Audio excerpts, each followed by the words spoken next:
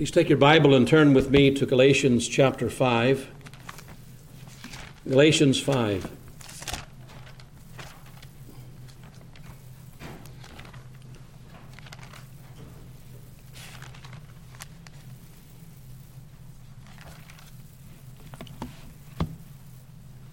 We'll begin reading in verse 1, Galatians chapter 5, verse 1. Let's all hear the Lord's holy word.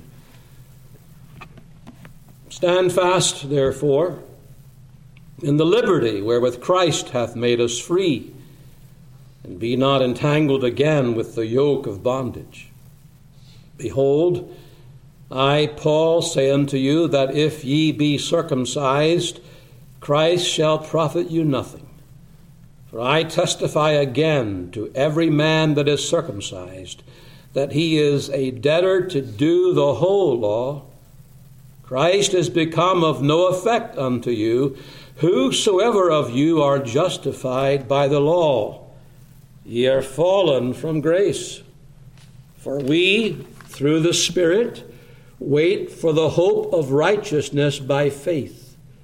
For in Jesus Christ neither circumcision availeth anything, nor uncircumcision, but faith which worketh by love. Ye did run well.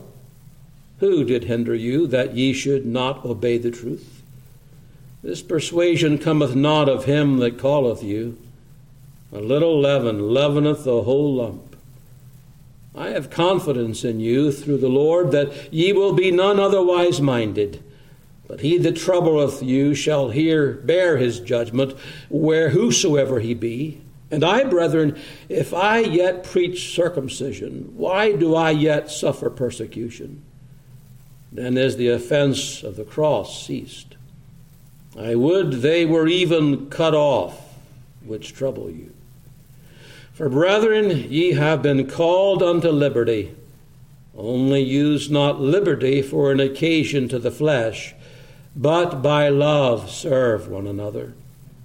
For all the law is fulfilled in one word, even in this, thou shalt love thy neighbor as thyself. But if ye bite and devour one another, take heed that ye be not consumed one of another. This I say then, walk in the Spirit, and ye shall not fulfill the lust of the flesh. For the flesh lusteth against the Spirit, and the Spirit against the flesh, and these are contrary the one to the other, so that ye cannot do the things that ye would. But if ye be led of the Spirit, ye are not under the law. We'll end our reading there, trusting God to add his own blessing for his name's sake. Could we bow our heads just for a moment, please? Let's all ask the Lord to draw near. Let's all pray.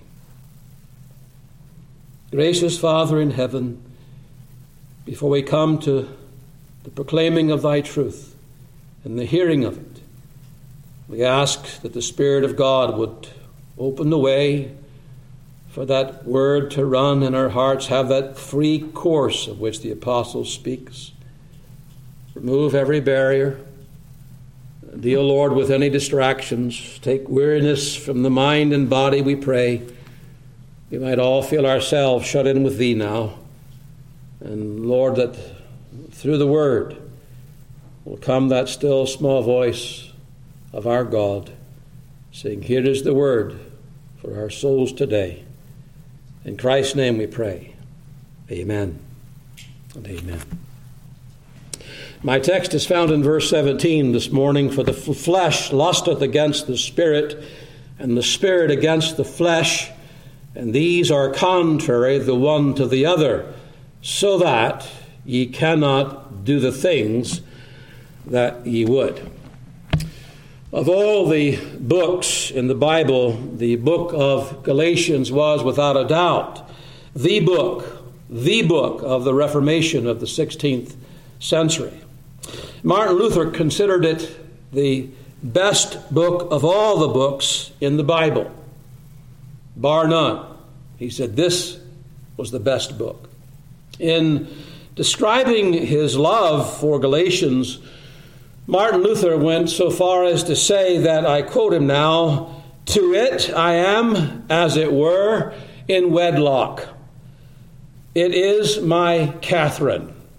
Catherine was his wife's name. That's how he viewed the book of Galatians, his marriage partner. So much he was in love with this book. But when you understand the message of Galatians, and when you understand the spiritual darkness of 16th century Europe, due primarily to the false gospel of the Church of Rome that had been preached for centuries, you'll understand why Galatians was called the battle cry of the Reformation.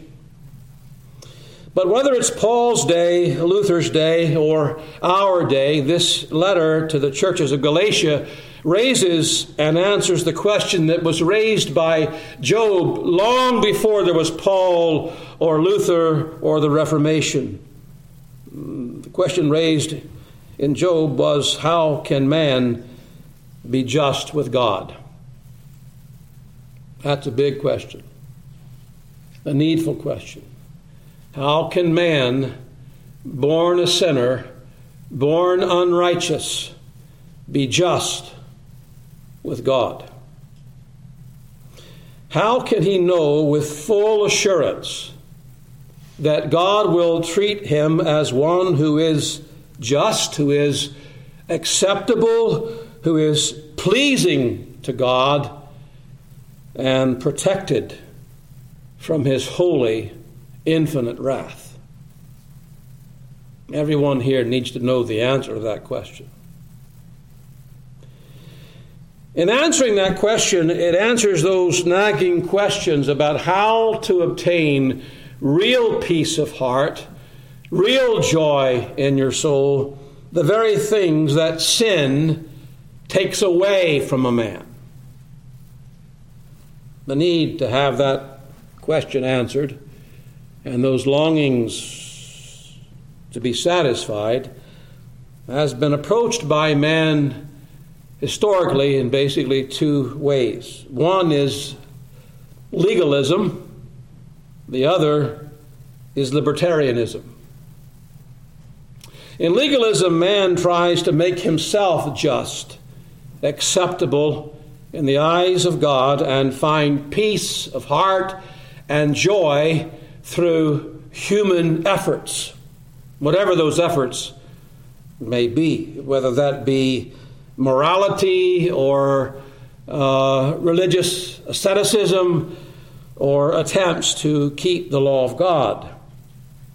At the end of the day, when all is said and done, it makes man the captain of his fate and the master of his own soul, to borrow the words of that chilling poem, Invictus. The other approach man has taken to obtain this peace and joy that he craves is through libertarianism. Interestingly, it is often that legalism has paved the way for libertarianism.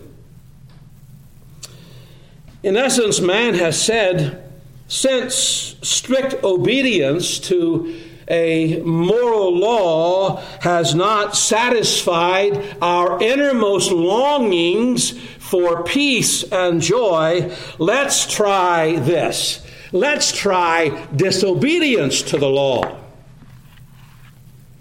Let's throw off all of this legal bondage, which only makes us miserable.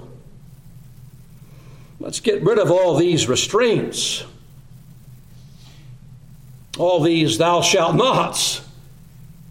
Don't do this, don't do that. They only hamper our freedom, our happiness, therefore.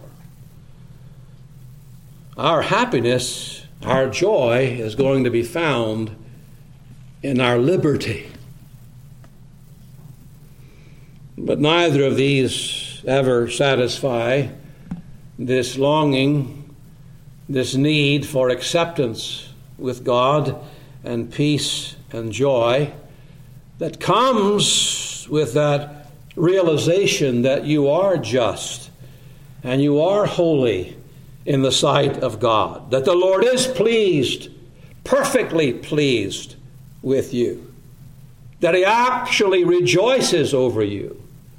He actually delights in you. You have ravished his heart. That's where joy and peace actually come in and thrive. The only answer to Job's question, therefore, it's only one, and anyone searching for happiness and searching for peace. It is the gospel of Jesus Christ. Always has been and always will be the answer. The gospel of Jesus Christ.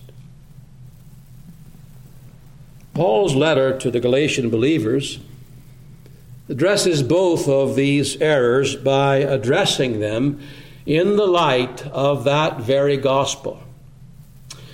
The Galatians had been infected with a group of false teachers who had gained a good bit of ground in turning them away from the gospel that Paul had preached to them. They were getting them to believe that a man is just before God because of some strict adherence to the law of Moses, particularly that ceremonial law that was requiring circumcision. Paul, in his spirit-filled wisdom, takes them back to the fundamentals of the faith. Gets back to the basics of what it is to be justified freely by God's grace and not by the works of the law. If you're trying to be justified by the works of the law, you've forgotten something. It's not just circumcision. That's what they were teaching. You have to obey the whole law, not just one part of the law.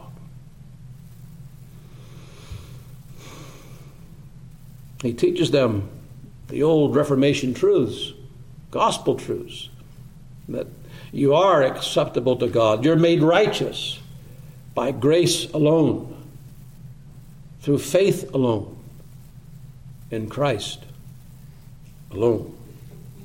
Not a combination of grace and works, pure, free, sovereign grace. Follow the teaching of these Judaizers who had crept into these churches was to put themselves back under the bondage of the law again. So in verse 1 of chapter 5, Paul calls upon them to stand fast, therefore, in the liberty wherewith Christ hath made us free, and be not entangled again with the yoke of bondage. But, the Holy Spirit knows that there is always a danger that comes in connection with liberty. To think that freedom from trying to be justified by the law of God means freedom from obedience to the law of God. So he says in verse 13, "For, brethren, ye have been called unto liberty, only use not liberty for an occasion to the flesh." Turning Christian liberty into a license to sin is an evil that is ingrained in sinful human nature. That's the tendency always. But true Christian liberty is not the right to sin, to do what one wants to do. True Christian liberty is the freedom to desire and to do what one should do. The freedom and the desire to do what one should do. That's real liberty. And what one should do is laid down for us in the moral law of God, which is summarized by Christ himself as loving God and loving your neighbor as yourself. That's the whole summary of the Ten Commandments. Love is the word that encapsulates it all. Our problem, and I say our, it's mine as much as it is yours. Our problem as Christians who understand this and want to do what God would have us to do is that we have a traitor in our hearts. That's our problem. Satan has an ally within us. When it comes to obtaining that full assurance of faith, that full assurance that we're saved, full assurance that we're justified, when the doubts are removed and we're confident we belong to the Lord, that God accepts us, that He's opened up to us the fount of all true peace and all true joy. When it comes to obedience to God, this is the source of our greatest opposition. Verse 17, Paul calls it the flesh.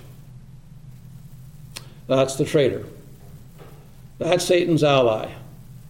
He's got a friend within, the flesh. But, and here is where I want to put your eyes on one glorious aspect of the Holy Spirit's work in the lives of Christ's people. Why God has sent, at least one of the great reasons He has sent the Holy Ghost into our souls, it is to deal decisively with our flesh. So, what I want to preach a little bit about this morning is the Holy Spirit's war against our flesh. Notice I'm not talking about your war right now. That's a part of it, but what I want to focus upon is the Holy Spirit's war against our flesh. So let's first break this all down and look at the reason there is a war going on in the heart of every Christian. If you're saved, there's a war going on in your heart. The spirit and the flesh, Paul says, are contrary in our text, contrary the one to the other. Literally, it reads, they lie opposite to one another. They lie opposite to one another. They're on different sides. In other words, it's like there's two enemies laid out in battle array. This side's here, this side's there, and they're opponents of each other. The verb form of that word means opponent or adversary. In 1 Corinthians 16, verse 9, Paul said that a great door and effectual is opened unto me, and there are many adversaries. There's the noun form. Same word, but the noun form. 2 Thessalonians chapter 2, verse 4, he describes the man of sin who shall be revealed as one that opposeth, there's the word again, and exalteth himself above all that is called God. So I speak of what is taking place in your heart and mine right now, right here and now, right now as the Word of God is being preached. There is an opponent that's warring against anything God would want, any and everything that God would want you to hear today in this message, any and everything that God would want you to do as a result of hearing this message. There is an inveterate enemy that opposes, that stands against, that is militant and keeping all truth out that would change your behavior. That's what the preaching of God's Word is about, brothers and sisters. It is about changing our behavior. Every time we come to hear the Lord's Word, every time we open up the book to read the Lord's Word, it must be with the eye, I need to be changed in some way, shape, or form. Isn't that what sanctification is about? Being changed so that we speak differently, and we think differently, and we behave differently. Change. That's the desire. But there's an enemy. That makes for a war. The two chief adversaries in this war are the Holy Spirit and the flesh. Those are the two chief adversaries, the Holy Spirit who indwells us, who indwells our souls, and the flesh within. They're at war. Paul uses several synonyms in his epistles to speak of this flesh. As we read this morning in Romans 7, the sin that dwelleth in me.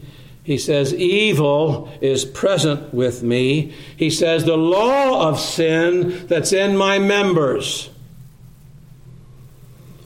All those expressions teach us that every Christian, in one sense, is double-minded. Because we have been born again, new birth, regenerated, we've been made new creations in Jesus Christ. Old things have passed away, all things have become new. We have a new mind, we have a new way of thinking. We have a new view of life, a new view of God, a new view of the world, a new view of ourselves, a new view of our neighbors. We have a new will, new desires, new volition. We have a new heart. We have new loves, new ambitions in life. Because of that, we have these holy desires to please God. That's there. It's in every Christian. You want to obey the Lord. Bottom line truth. A Christian is somebody, at the end of the day, who wants to please the Lord. But the old mind, the old will, the old affections have not been eradicated totally. If that had been the case, there would not be any war going on. We are still, to a considerable degree, under the power of our old way of thinking and our old way of feeling. That's exactly what Paul was describing as he described his own self. I feel myself sold under the power of sin.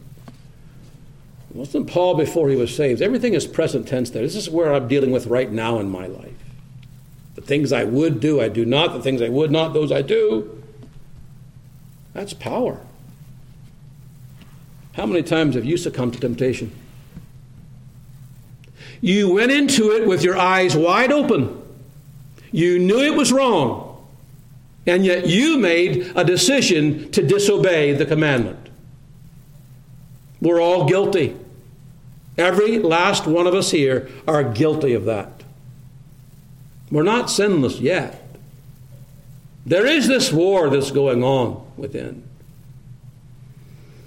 So when you have two minds that are of two entirely different dispositions and desires, you've got a war on your hands. I almost want to stop here, but I might get off on a rabbit trail. But you know, husbands and wives, think about this right now. There's war. You know, it might not be war, but spats and disagreements and fights. You got two opponents. You know, there's just two minds here, and the minds have got to be reconciled. You don't want it to be, you know, wartime every day. You know what marriage is like, right? I married my son about a month or so ago. It was the last one to get married, and I told the congregation that they don't know what this is about. They really don't understand. I think that marriage counseling prior to marriage, by and large, is a waste of time. Unless you find out these guys are really problems, they shouldn't be getting married. But by and large, you don't know what it's like till you get married. You know, I said that getting married is like getting a phone call in the middle of the night. You get a ring, and then you wake up. There were a lot more in that crowd chuckling that day than there were here, but a lot of them were already married. They understood that. The point being, when you have two minds going in opposite directions in any relationship, you're going to have a battle. Now, this is the kind of battle we want. If there's no war going on, there's a problem.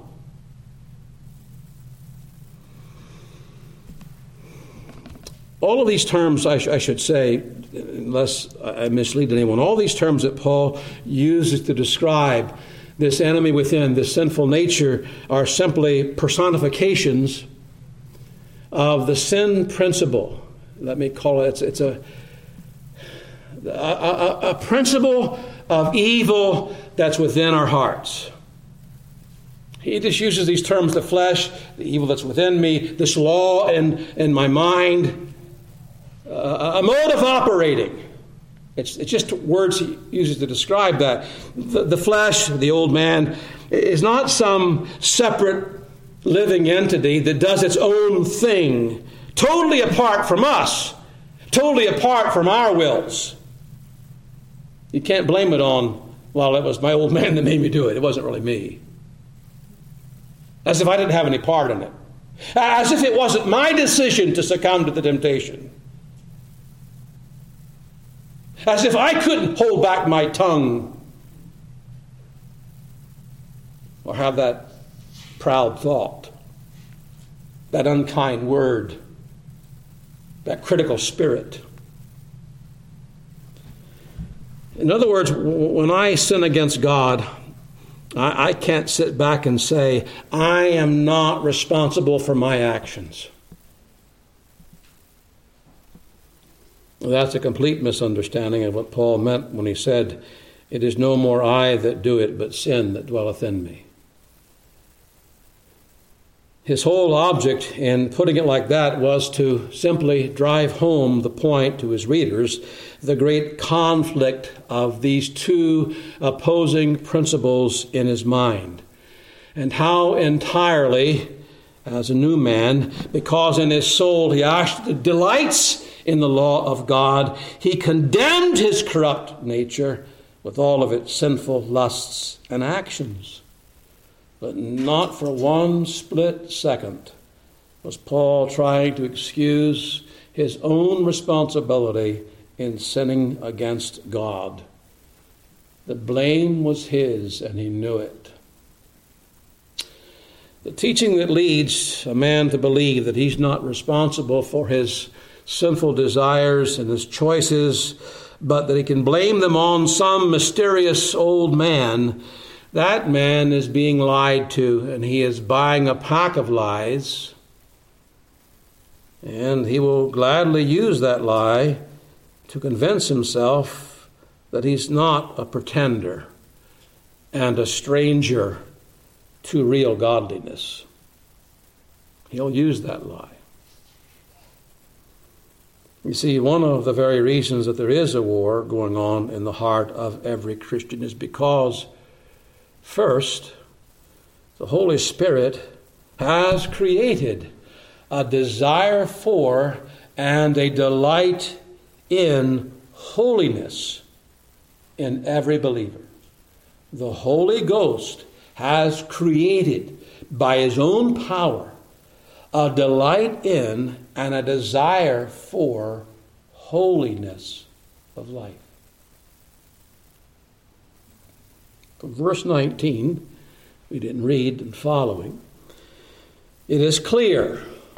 The word he uses is manifest. The works of the flesh are manifest. It means evident. They're crystal clear. That our flesh is unholy. Look at what they are. Adultery, fornication, uncleanness, lasciviousness, idolatry, witchcraft, hatred, variance, emulations, wrath, strife, seditions, heresies, envyings, murders, drunkenness, revelings, and such like. The works of the flesh are evident. Can't mistake them. But the Holy Spirit counters, remember, he's the cause for the war. He counters these works of the flesh not only by creating a new bent of heart a new direction for the heart, but by exerting his influence, by exercising his power on the believer's heart and mind so that he walks according to the Spirit.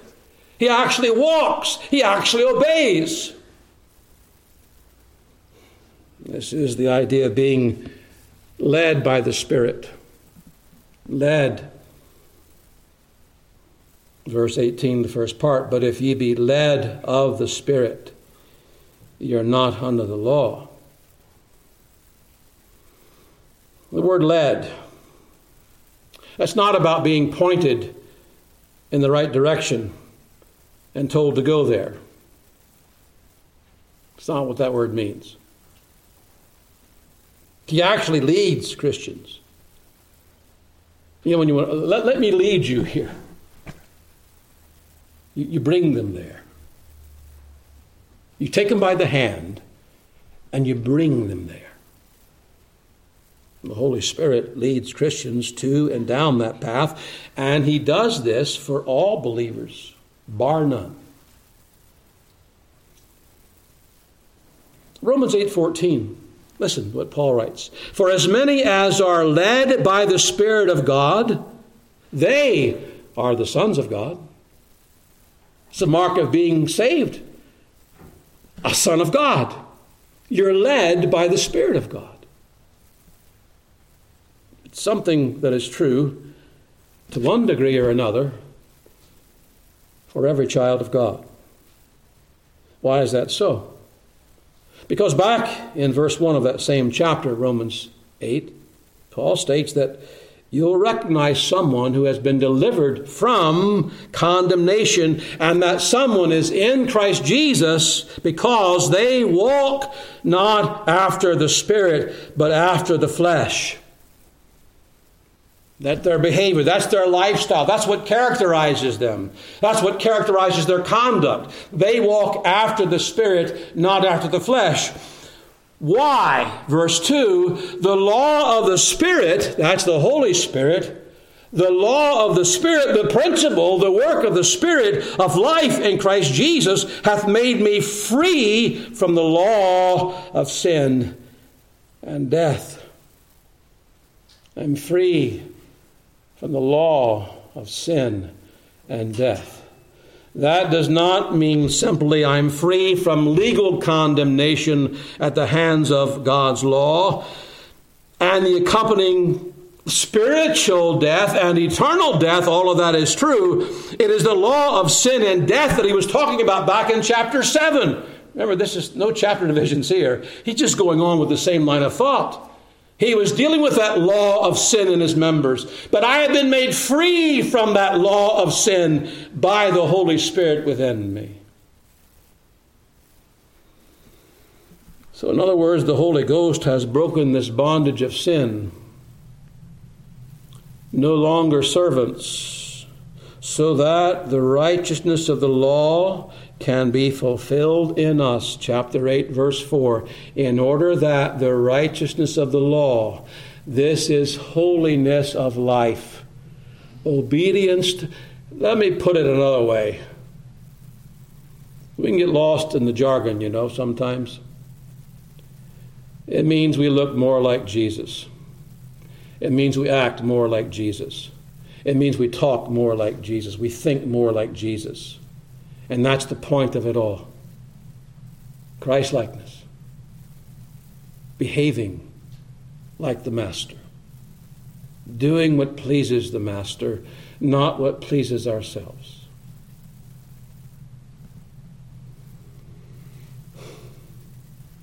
That's why you can never talk about imputed righteousness without imparted righteousness. He leads me in paths of righteousness for his name's sake. And that's why Paul can plainly state in chapter 6 of Romans that sin shall not have dominion over you. It cannot have dominion. Those chains, that bondage has been broken by the work of the Spirit of God. You will no longer ever be a slave to sin. Impossible. All of that to say that the very character and conduct of the believer, the Holy Spirit created desire for and delight in God's moral law, explains just why there is this war going on. That means several things are true about every Christian. First, the Christian has no desire to change the standards of God's holy law. There's no desire to change the standards, to drop out any of the commandments, because the commandments define holiness. When you talk about or pray about or preach about Christ-likeness, what are you talking about? What is Christ-likeness? Christ came into this world to fulfill the law. Every jot and tittle. Not an obedience he earned for himself. He did not need that, but he needed to earn it for us. And he did. So now, when we say we just want to be like Jesus, what you're saying is, I want that same holiness of life that Jesus had. I want to be like him in obedience to God's word. Not my will, but thine be done. When the believer reads the Ten Commandments, his own conscience, as it did with Paul, says they're good and they're right. And you say, I delight in that law of God. It pleases me. I've got no argument with the Ten Commandments.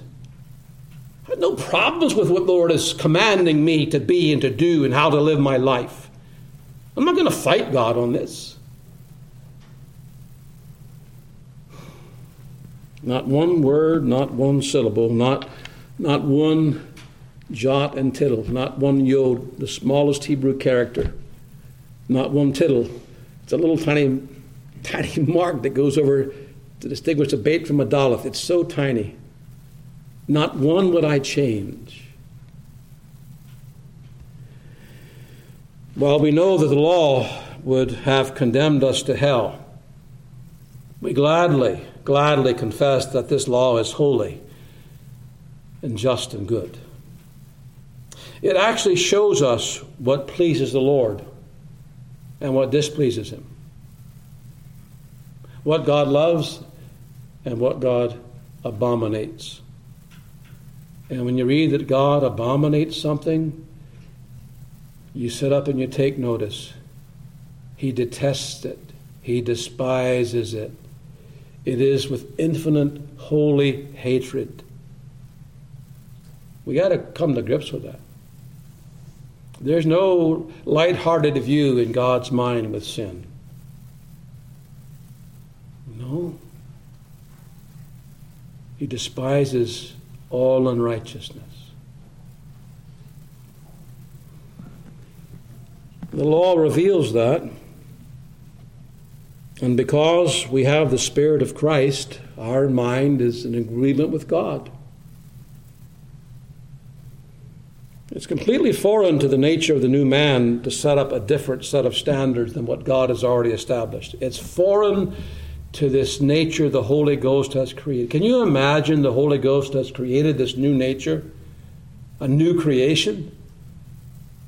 And to say, I have within me a new nature and a new mind and a new will and a new love, and I'm actually going to raise up standards that are contrary to God's own moral law. Does that jive with your understanding? Does that make any sense at all?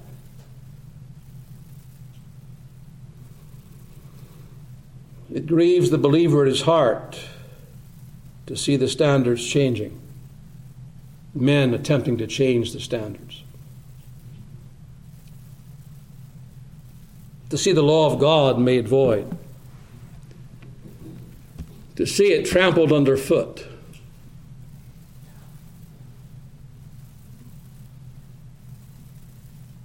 to see the loud, outlandish, flagrant behavior of men who make rules and laws in clear contradiction, and because they want it to be clear contradiction of God's law,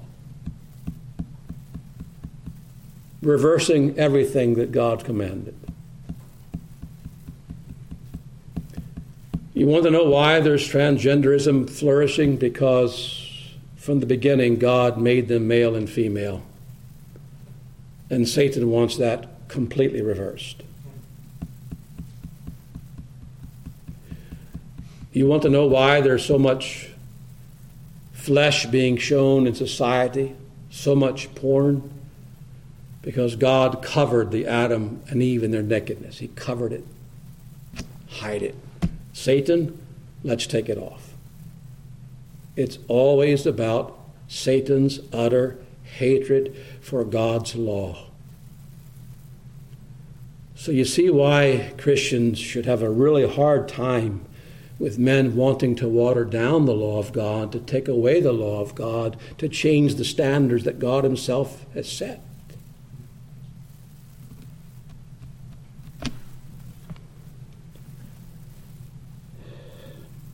It's even more grievous to the Christian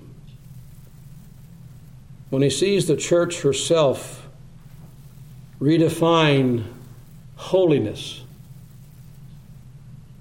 and bring the church into greater conformity to the world instead of conformity to Jesus Christ.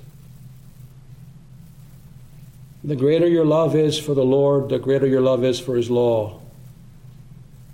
And it is grieving to see Christians wanting to water down the truth. If you can honestly say with David, "Oh, how I love thy law," and with Paul, "I delight in the law of God," you will hate any change to the standards of God's moral law. Hate it. Why? Because the greatest commandment of all, yes, the fulfilling of the law, is love to God.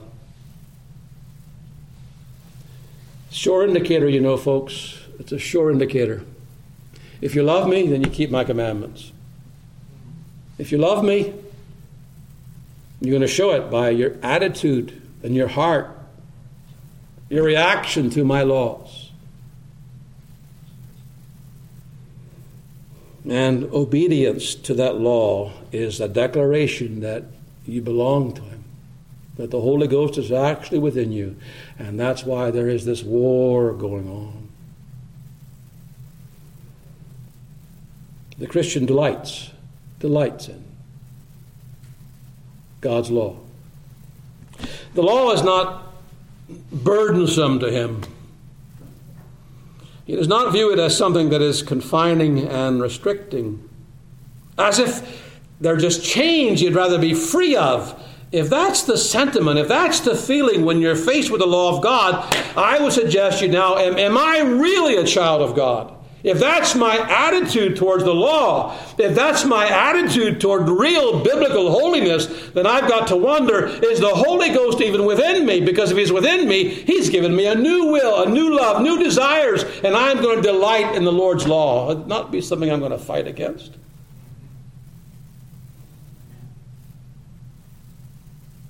You won't have any problem with the Sabbath day, a day to be set apart from the rest.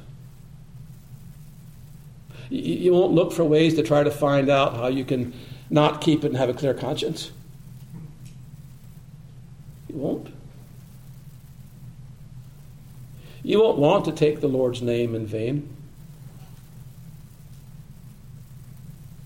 You will not want to engage in, can I call it, whitewashed foul language?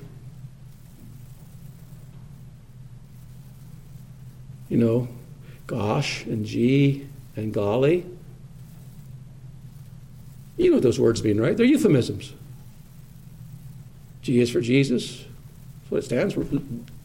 Dictionary definition. Look it up. Gosh and golly means for God.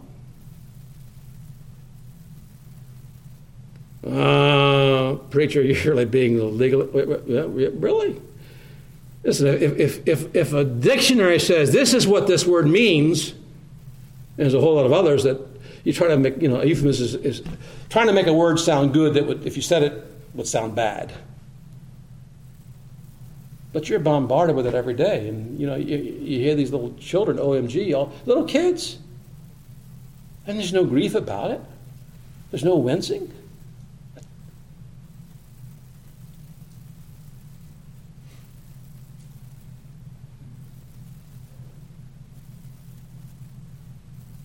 The Christian man is not one who thinks that the preaching of the law and the urging of obedience to God's law is some kind of legalism. That is why I have strong and serious objections to those specious arguments called Christian liberty. I have found that those who cry the loudest and longest for this Christian liberty are really looking for a license to sin. They want heaven without holiness. The true Christian will have desires in his heart for those things which transgress God's law. And he will even at times carry them out in actions. We all testified to that a little bit ago. Succumb to temptations. But the Holy Spirit will never allow you to take any lasting pleasure in sin. He will not allow that. It will not go on and on and on and on. Why? Because he wars against, that's what the text says. He wars against the lust, the desires of the flesh. He is an adversary to the works of the flesh. He fights against them. And do you actually think that the Holy Ghost, who has been given to you, in you, to work out that Christ-likeness in your life, is going to sit idly by and let you just go, because there is pleasure in sin, it's for a season. Do you actually think he's going to let that go on and on and on and not do anything about it and not war against it? That's not what Paul is saying. It's just the opposite. Oh, you are prone to wonder. As Octavius Winslow said in his book on backsliding or personal declension and revival of religion in the soul, there is this perpetual tendency to backslide from the Lord and his people. Backslide. That's the point that David is making in Psalm 23. He restoreth my soul. The word restoreth means he brings back. David, as the shepherd, knew what sheep do. They're proneness to wander, but the shepherd brings back. He brings back and keeps bringing back. How many times in your lifetime have you been brought back to the shepherd? How many times? How many times have you wandered away? Every time the Lord has gone after you. I went away for 3 years in my life. 3 years. Hard, wicked years. But there came a day when the Holy Ghost said, it ends here. It ends here. And he brought me back. And I haven't left since. Oh, I've wandered, I've prone. Heart grows cold, yes. Careless about the things of God.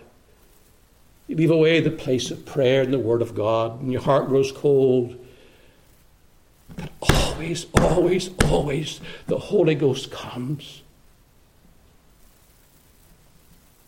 And you find your soul refreshed. It's like a little reviving. And you know what you want to do? I just want to get back to the Lord. I want to get back on my knees before God. And I want to confess my sin and my backsliding and my coldness and say, Lord, revive me. Revive me. That is the Holy Ghost warring against sin in your heart. That's what he does. And he will continue to do until the time comes when we will sin no more, because we will see Jesus as he is and be like him.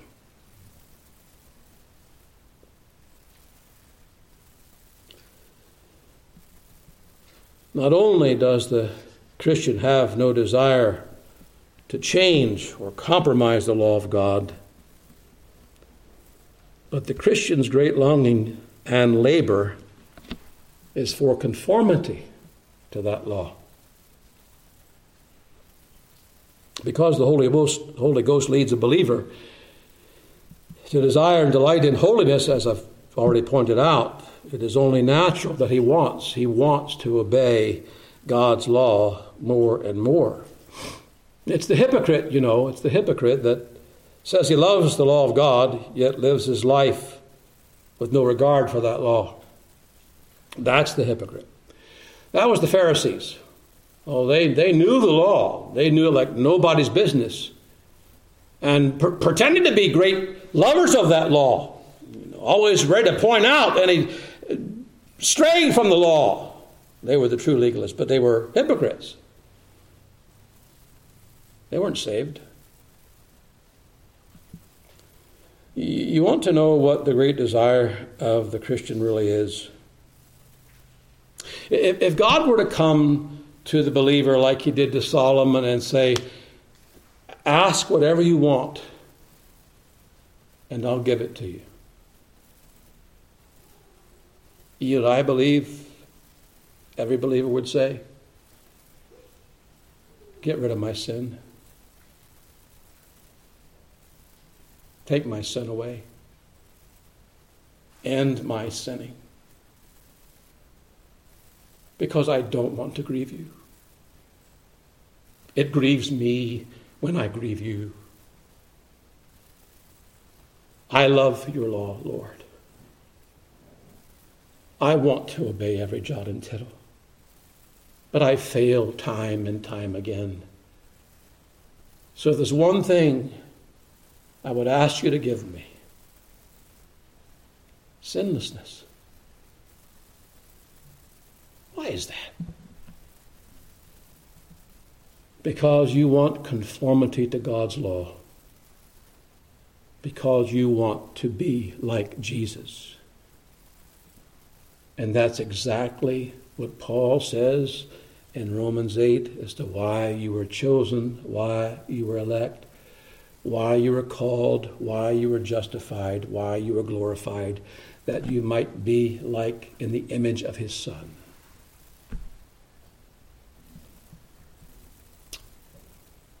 Little Christs. Little Christs.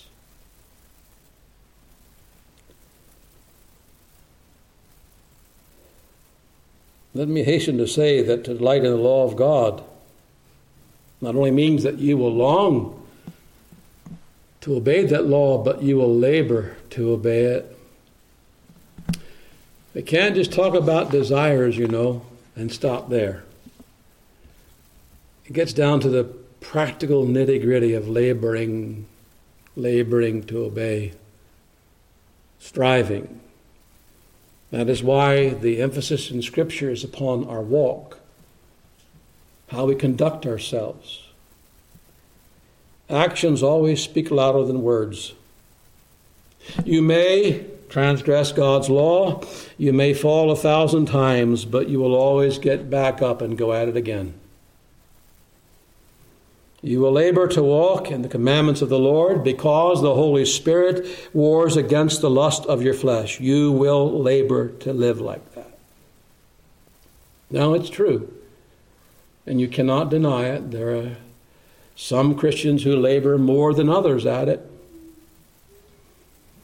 Some Christians who take more earnestly, more seriously the means of grace.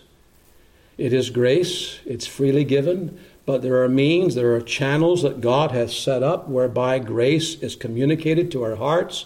And the more grace there is in the life, guess what happens? The more conformity to God's law you actually experience. You want to grow in grace and the knowledge of Jesus Christ. Paul, that's what he was striving for all along. This is what I want more than anything else. I press toward the mark for the prize of the high calling of God in Christ Jesus. Read that in its context, and you will see he's referring to perfect Christ-likeness. Grace, but there are means to it. You'll want to conform to the law. And it won't matter what anyone else thinks about you. They may call you a legalist or a Pharisee, but you will still go on in spite of it all. You see, when a man is willing to bear reproach and to be laughed at, to be ridiculed, to be called all these kinds of names because you want to obey the Lord's law, when he's quite content to lose the approval of men because he must and will follow the law of God, then that man gives proof there's a war going on in his soul. And when you've got a war going on in your soul, there's one reason for it. The Holy Ghost is in you. That's wonderful. The Holy Ghost is in you. Whenever you hear people wanting to lower the standards, wanting to redefine what holiness is like, whenever you find them trying to vindicate unbiblical views of right and wrong, you can rest assured that is not the Spirit of God that's speaking. It's not. It's the sinful flesh. So I guess it comes down to, does your heart delight in the law of God? Just honestly. It's something I really delight in. And do you labor to obey the law? I'm not asking you if you keep it perfectly, because that's not going to happen this side of glory. But before God, can you say, preacher, I'm not what I should be, and I am not what I want to be, but I am not what I used to be, and there's been a change in my life, and I really do want to obey the Lord. I really do want to be like Jesus. If that's the truth, thank God for giving you the Holy Ghost. Thank God that you're going to keep on keeping on. Because he which hath begun a good work in you shall perform it until the day of Jesus Christ. That's what's going to happen. If not, if you say, I don't really have that interest in, that desire for, then I have to ask you, are you saved? Do you know the Lord? Do you know Him at all? Profession is one thing. Possession of the Holy Ghost is something else altogether different. Why not now? I would ask you, why not today? Run to Christ and say, save me from my sin. Save me. I'm lost. I'm condemned by the law. Save me. Let's bow our heads in prayer. Let's seek the Lord. Father in heaven, in Jesus' name, we pray the Spirit of God will continue to preach thy word to our souls. Encourage thy people, Lord, this morning to the blessed reality of the Spirit's presence, especially that he is thy warrior against our sinful flesh. We thank thee that he has never lost a battle and never will. We rejoice that we already know the outcome of this war. One day, we thank thee, we will be delivered forever from sin. Until that time comes, we pray for more grace, Lord, and greater grace to make use of the means of grace, that we might be more like the Master, be more useful to him. For those who may know thee not, bring them, we pray, lovingly to the Savior himself, the one who's promised, if anyone come to me, I'll no wise cast him out. In Jesus' name we ask. Amen.